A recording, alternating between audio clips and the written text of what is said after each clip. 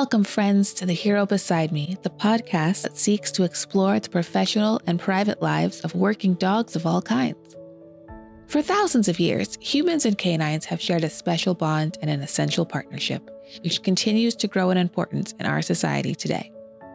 Dogs are helping humans in a myriad of ways, performing essential tasks that only they can perform. The more we learn about them, the more endless their potential seems to be. It is my goal to document the way these amazing animals are making an indelible mark on our world with their astonishing abilities, incredible drive, insatiable zest for life, and unconditional love, which they generously bestow upon their humans. Join me as I explore the wonder of these canine heroes beside us.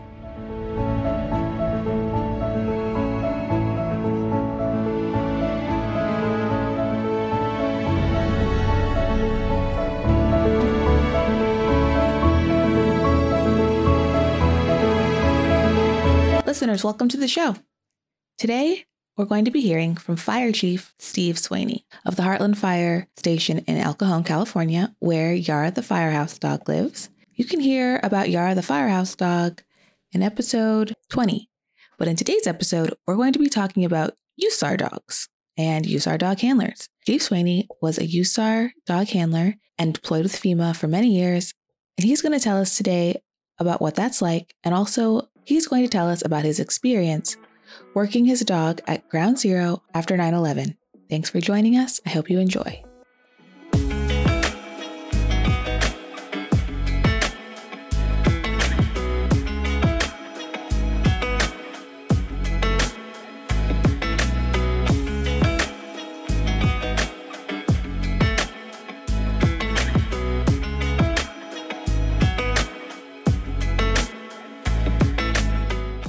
Welcome back, listeners. I'm so glad you're here.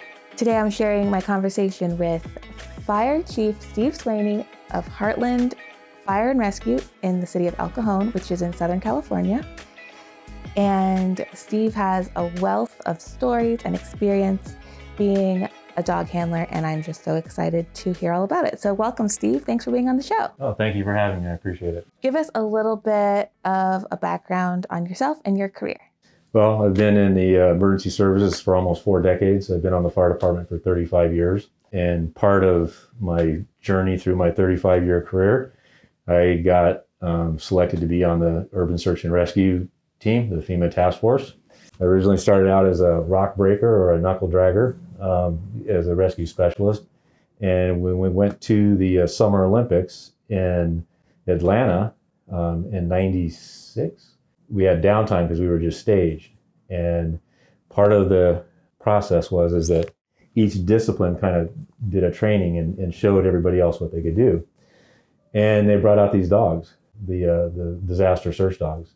And they did a demo with the obedience and the agility and the searching part of it. And I just thought that was kind of the coolest thing in the world. And I pretty much got the bug. And that was with Wilma Melville, who was part of the National Disaster Search Dog Foundation, was part of that group with her dog Murphy. I got in touch with her and talked to her for quite some time and was selected to get a dog from the foundation, which happened to be a chocolate lab named Sherman. And I was the only one really in San Diego County at the time that was working a dog in disaster work. Had him for about 10 months and was able to get him certified as a Type 1 at the time.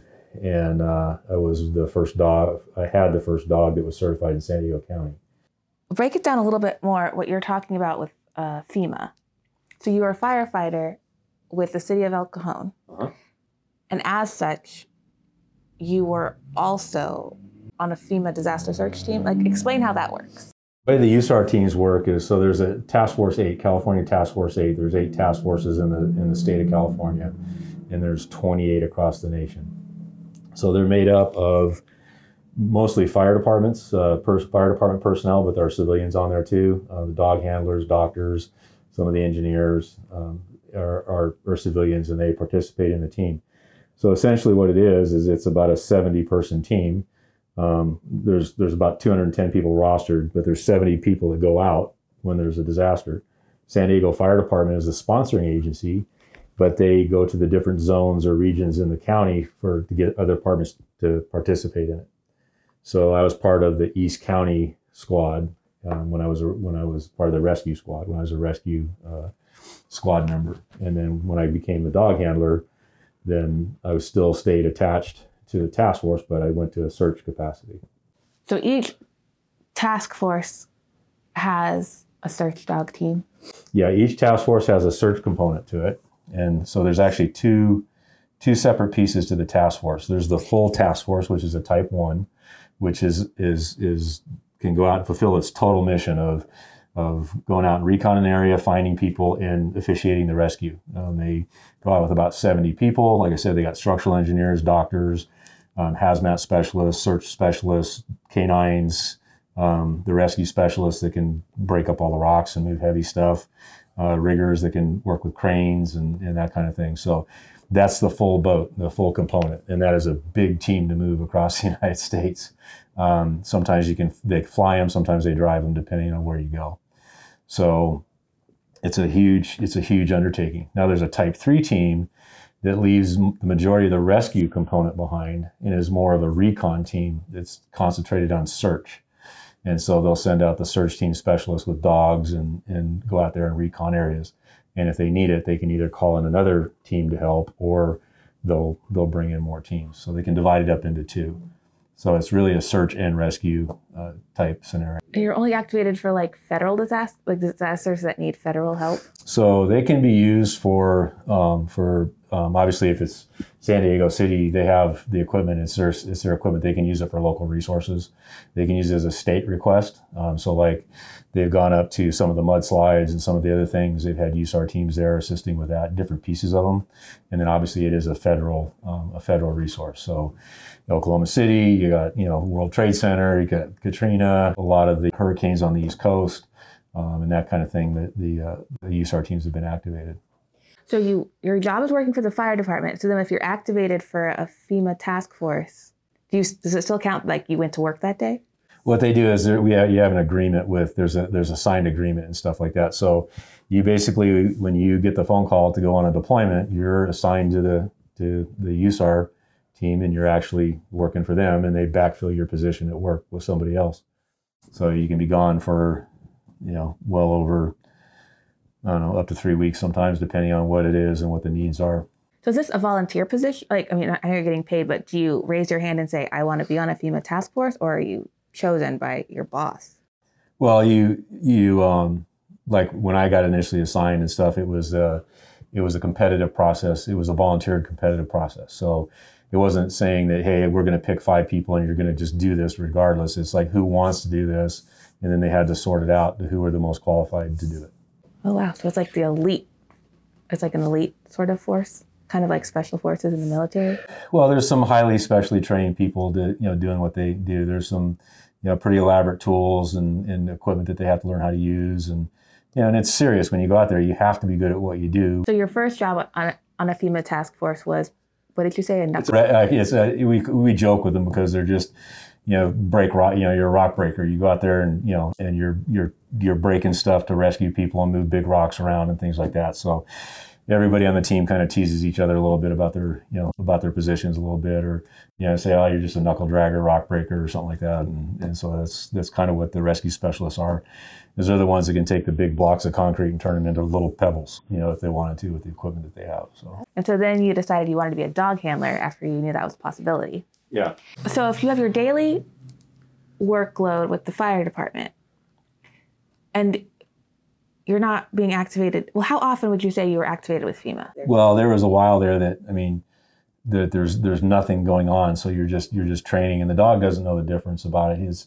Every day you go train, he thinks he's on they think they're on a mission. It's the handler that has to kind of justify, hey, why am I doing this and why am I putting so much time in this?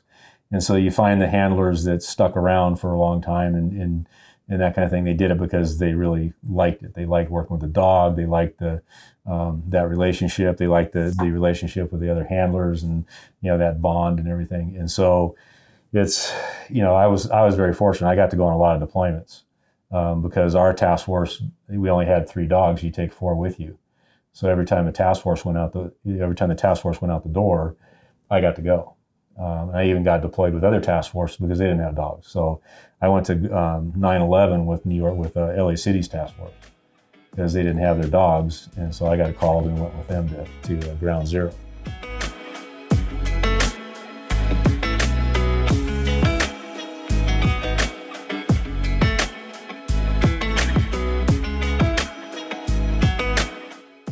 So let's talk about some of your deployments, specifically at Ground Zero.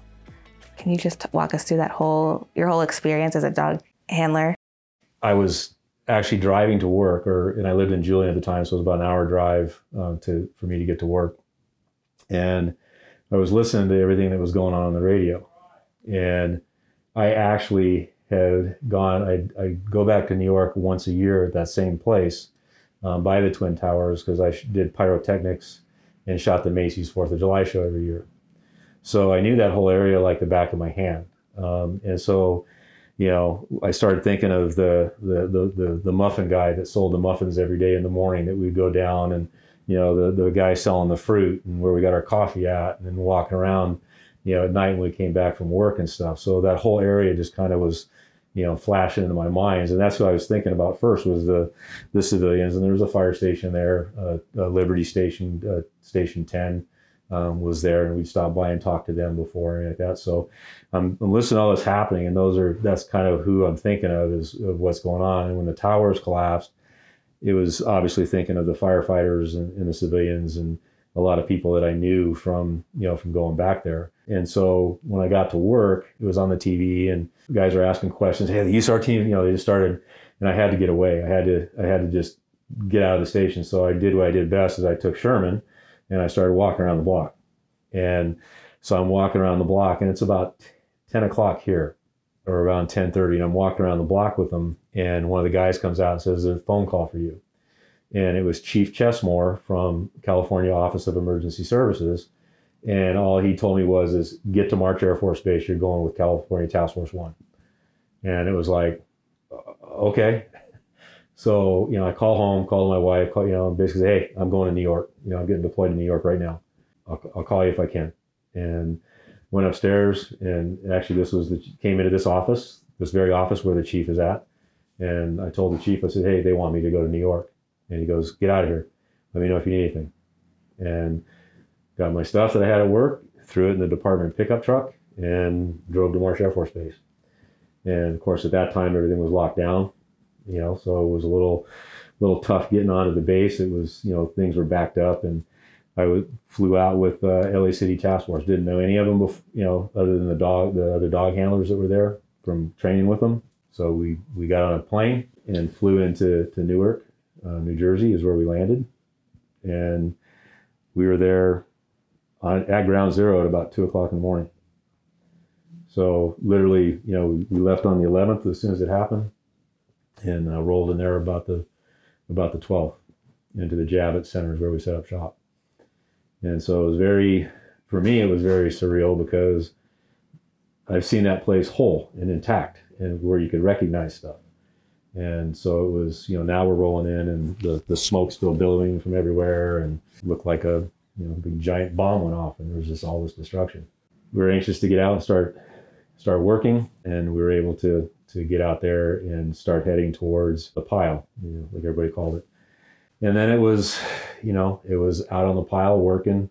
First search I did, there's a bunch of people all over the place. It still has all that dust in the air, and there's stuff still burning, and there's just a bunch of civilians everywhere. Didn't have a lot of control over the area at all. And I can remember there's a big piece of glass that fell, and everybody thought another building was coming down. So all the civilians ran off the pile. And so then it was like, okay, now's our chance to be able to send the dogs out to search without having all these people out on the pile. And I sent him, and he went down a hole. And I'm going, great, I've been here 5 minutes, and I just lost my dog. So I'm looking around, everybody's looking to see, the dog's coming out, and he pops up over here, and I'm like, don't do that to me, man. You're scaring me, But he didn't. He disappeared. Yeah, he just disappeared in the hole. He was working. He didn't care about me. He was a dog that he didn't need you around, and all you were there was to feed him and drive him someplace and let him go. So Sherman, was he looking for people who had died, like dead bodies, or live No, people? He's a live find dog. Okay. That's what he's doing. He's just, running all over the place and just searching. And he had incredible range on him. He was fast and he was very athletic. So he would cover just huge areas in a very short period of time. You have other workers out there on the pile. Sometimes their scent if they were on the other side of a barrier and he couldn't see him or something like that, he might pick up their scent and he would work it out. And the dogs learn on their own that they're not going to bark at somebody they can see that's standing there.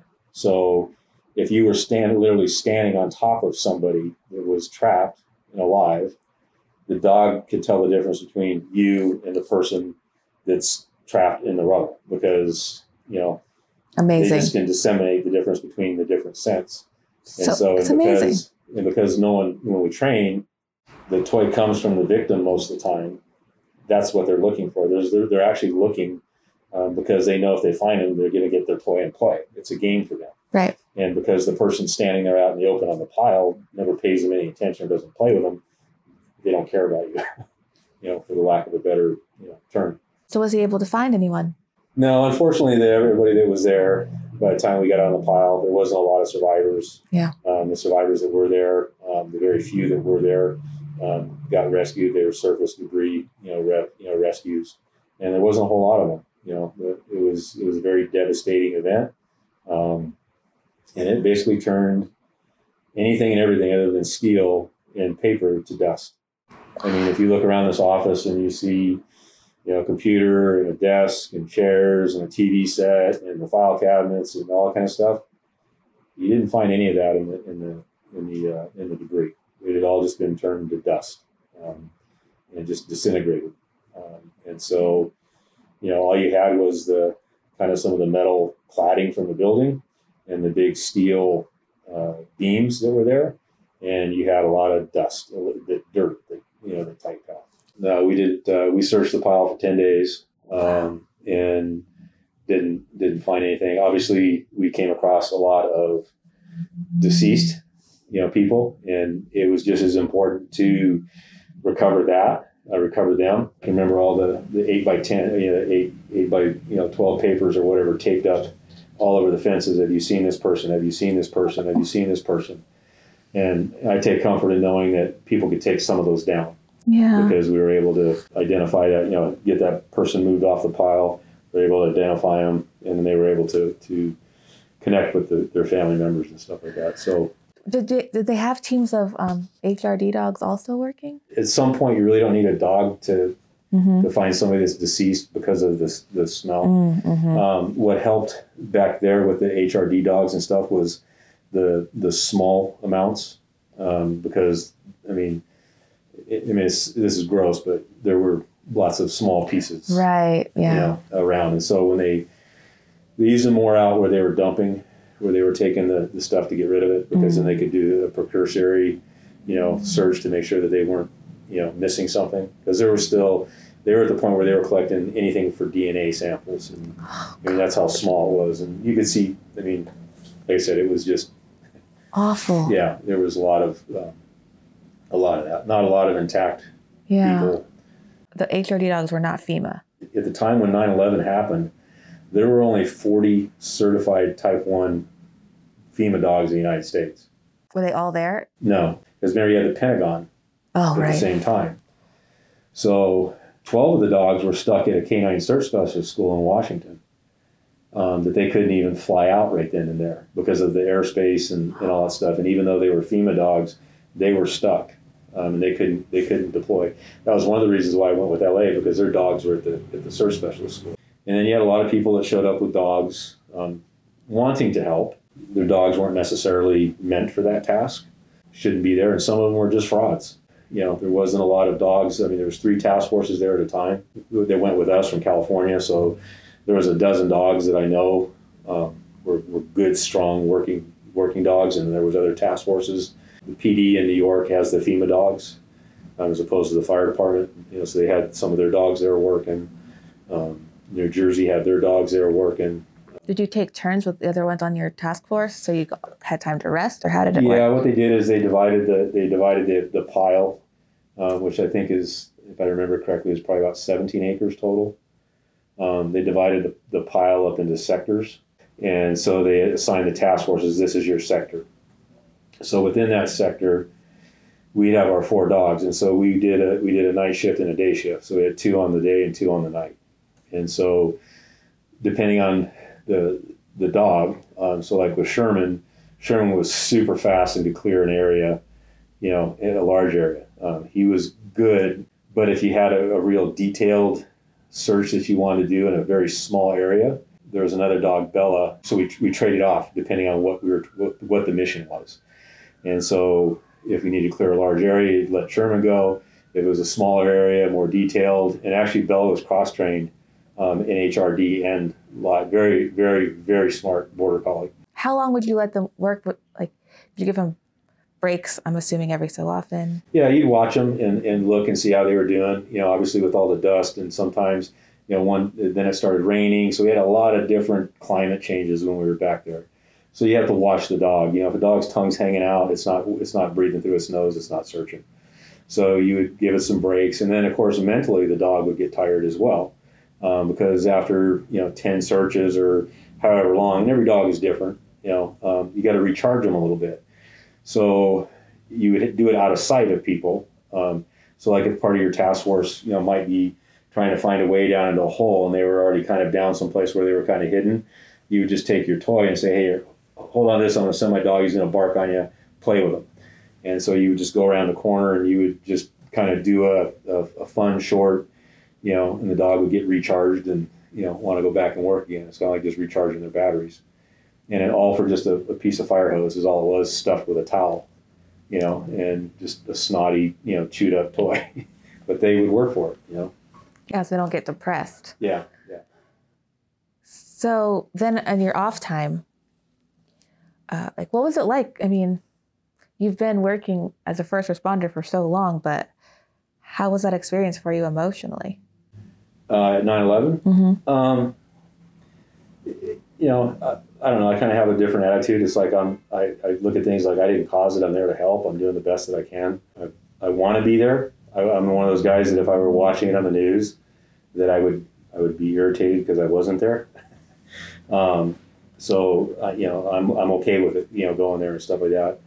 The dog keeps you busy. It's like you work your 12 hours on the pile, and it's like having a toddler. Before you feed yourself, before you take care of yourself, you come back, you make sure your dog's bathed, you make sure there's no cuts, he's healthy, give him a bath, get all that stuff off of him, get him fed up, get him put in his crate, and, there's another 2 hours gone. So the same thing in the morning when you wake up. You don't just wake up and go to work. You got to wake up, get the dog up, make sure he's still doing good, feed him, got to go to the bathroom, got to take care of him and stuff. So you literally have about 4 hours of rest a day. You mentioned earlier how you could tell that the dogs had a dual purpose because they lifted the morale of everyone around them. Do you think the dogs noticed the general emotional vibe among everyone? Do you think it affected them? Yeah, I mean, I think the dogs know when someone's sad or they're happy. Body language and posture and stuff like that, the dogs pick up on. But you could see that the dogs liked it too, the attention, because we'd be at the forward base of operations, which in this case was an apartment building that was under remodel, and so it was just gutted. There wasn't anything there. It was just gutted, and that's where we set up our forward base.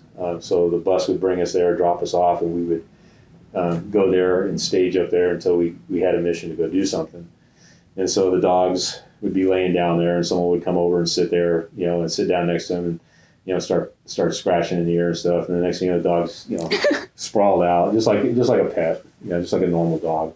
And and then when there was really nothing to do, sometimes people wanted to play with the dogs to make the dogs happy, because you could see the dog was bored or antsy, and you're telling him to lay down for the 50th time because he wants to go do something, and then someone would come and say, hey, can I play with the dog a little bit? And it's like, okay, it's not going to hurt anything. We just don't want to wear him out in case we need to to work with him and stuff. And so there was kind of that holistic relationship that just kind of occurred between the people and the dog, and it was kind of like I said, it was very holistic, and it just kind of took its own shape, and you could see that both of them benefited by it.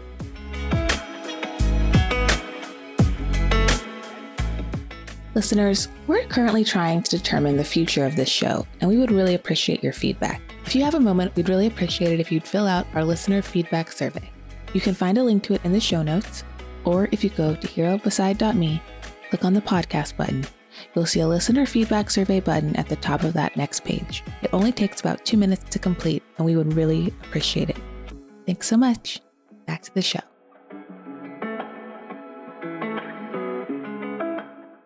What other deployments have you gone on that stand out, or you have any stories to share? Katrina was a long deployment. Not a lot to do with the dogs. And, people don't understand is the dog is a tool, and the dog isn't always called for. So in Katrina, you're not going to find a lot of people that are alive, underwater. And so our task force, especially our dog handlers, we put the dogs in their crate and go to work. And didn't matter what it was, unloading trucks, whatever it was, going out, being part of the search team, running search cams, breaching roofs, all that kind of stuff. So Katrina, I used the dog maybe twice out there actually searching, and the rest of the time was just hands-on. And then we would obviously do dog training, with the dogs to keep them motivated so that they're not all cooped up all day long in a crate.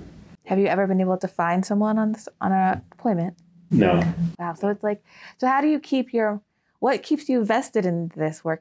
It's just the enjoyment of working with the dog and just that relationship. And like I said, it's the people that are the other handlers, and constantly when we brought new dogs onto the task force, bringing new dogs along, bringing new handlers along.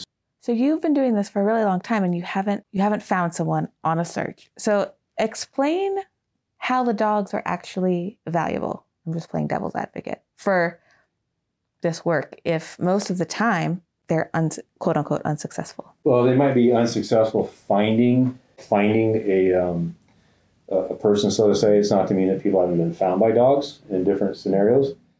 But if you took this building that you're in right now, pretty large building, right? 10,000 square feet or better.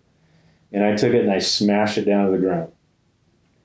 And someone came and told you that there were people in there. And all you had to do is work with however many people you could round up to walk over the top of the pile and try to either prove that there is no one in there or prove there is somebody in there, because there's other buildings that are smashed and down. I can take a dog and run a dog over this footprint in less than 20 minutes, and then take another dog and do the exact same thing, and then turn to you and go, there's nobody in there. You can move on to your next mission. So even though they don't necessarily find that Easter egg, or find the elusive person, the value of that dog telling you that you don't have to spend the extra time and resources on that area is priceless. So, a dog can, depending on the pile, if this was 30 feet of debris, they'd be able to tell you if there was someone anywhere. Or you can come in and start bringing in some heavy machinery and start clearing some stuff out. If a human walks over the top of that pile and all they can depend on is their eyes or maybe a small search cam, they're only clearing maybe 2 feet of that pile, 30 feet. How long do you think you're going to have to spend there, the resources and stuff there, concentrating on that building when you could be doing something else? Mm-hmm. Do you find it stressful sending the dogs out to potential hazardous? I mean, as a handler, you have to keep an eye out for hazards for the dog, yeah, absolutely, right? Absolutely. And we're very good advocates for them. We put spotters out there when we can. And all the time that I've been working dogs, I've only had one get hurt. And it was actually Sherman. And I didn't even know he got hurt until later on. He was in the crate and he was licking. And I went, he had a puncture wound from a piece of wood. And he was fine. But, we take, go to great trouble to make sure that the dog's somewhat safe. Did he have to wear goggles there? No. Search dogs search naked. They don't wear their collars or booties or vests or anything. If they're wearing a collar, they can get hung up on something. They can be in an area that you can't get to. You have all these things that you got to really look at, especially, when you show up someplace when there's not a lot been done or told. We went to a mudslide in La Jolla where a couple houses had slid off up off of Mount Soledad. And so, you're there making sure, did someone shut the electricity off? Did someone do this? They're not disposable, and so we take a lot of responsibility for that. Looking back over your career, how do you think having canines as partners has added to your career? Well, it's kind of interesting because a lot of stuff that you do with dogs is nothing more than behavior modification. It doesn't really matter whether it's a dog, it's a person, it's yourself, or anything else like that. And so a lot of the stuff that I learned working with the dogs helped me be a very good training captain, run the academies, helped me teach other dog handlers, and that kind of stuff. It really taught you discipline. It taught you, how to read people, how to, read behaviors, the right way to go about correcting behaviors. And so there's a lot of stuff that comes out of it that doesn't really have anything to do with dogs, but it has everything to do with dogs.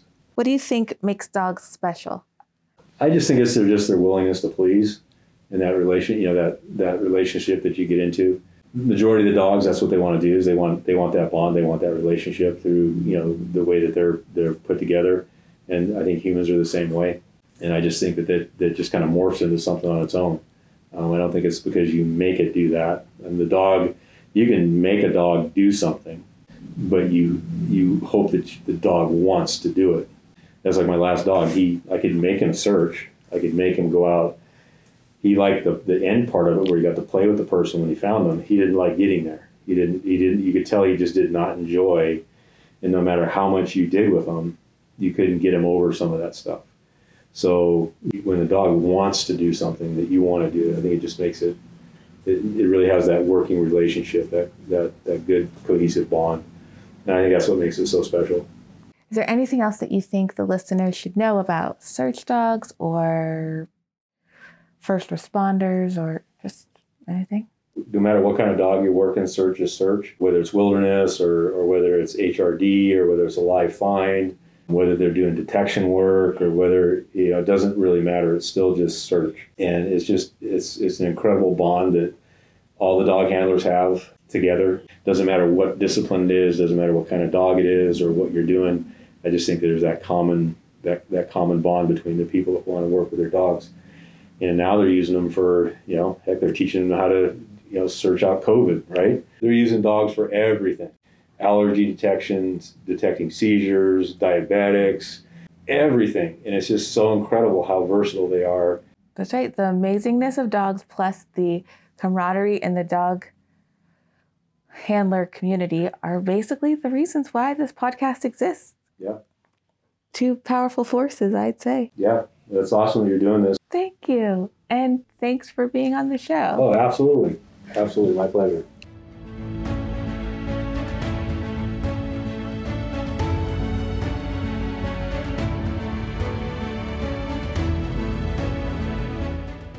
Thank you for listening to the show today. If you enjoyed it, please consider subscribing on Spotify, Apple Podcasts, Google Podcasts, Stitcher, or a number of other platforms. As I mentioned earlier, I'm your host, Shauna T. I'm a professional photographer, and I'm currently working on a photography project about working dogs. If you would like information about this project, please visit herobeside.me and sign up for the newsletter. Again, that's herobeside.me. Thanks so much. See you next time.